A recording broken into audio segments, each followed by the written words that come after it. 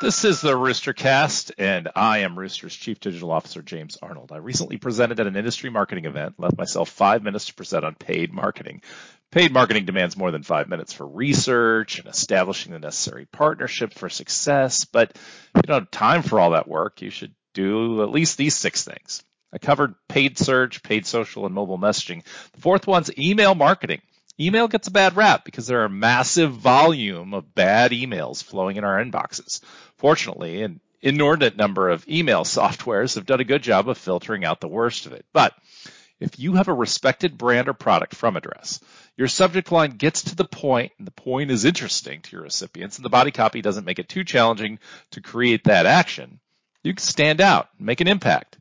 Get that right, and the email offers you a greater reach than mobile messaging. It's still very impactful. It's also very, very targetable and should be. Batch and blast is over, folks. Use email with care, but with high expectations. The remaining 2 items I'll cover over the next few days. This is the Rooster Cast.